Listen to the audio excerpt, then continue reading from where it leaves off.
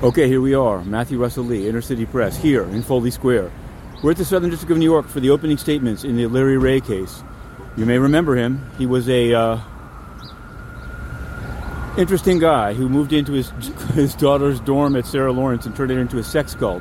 But I digress. Before that, he went to Russia and met the translator for Mikhail Gorbachev and then introduced Gorbachev to Giuliani and others. Bernie Kerik in the mix.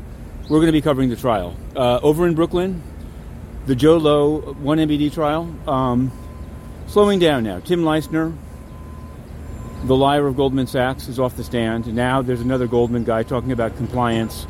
We're going to cover that one to the end.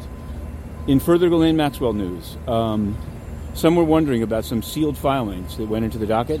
My understanding is that they are the unredacted versions of the questions that were suggested. And Maxwell's team did suggest questions like quite a bit about the interviews with the media.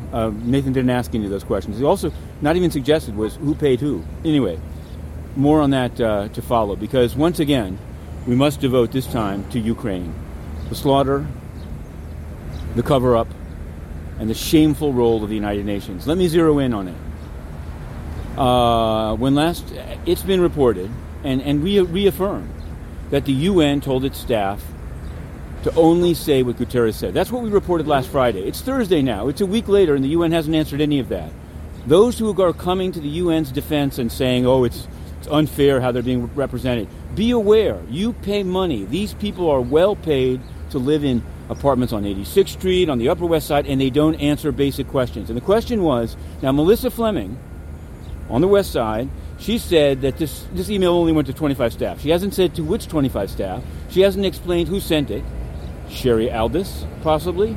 And this has led, as we have now reported, to various whistleblowing staff in her own department saying, hashtag, fire Melissa Fleming. Now, we'll see where it goes, because you've got to do your job for money, and banning the press is never a good idea. To be continued, Inner City Press, heading in.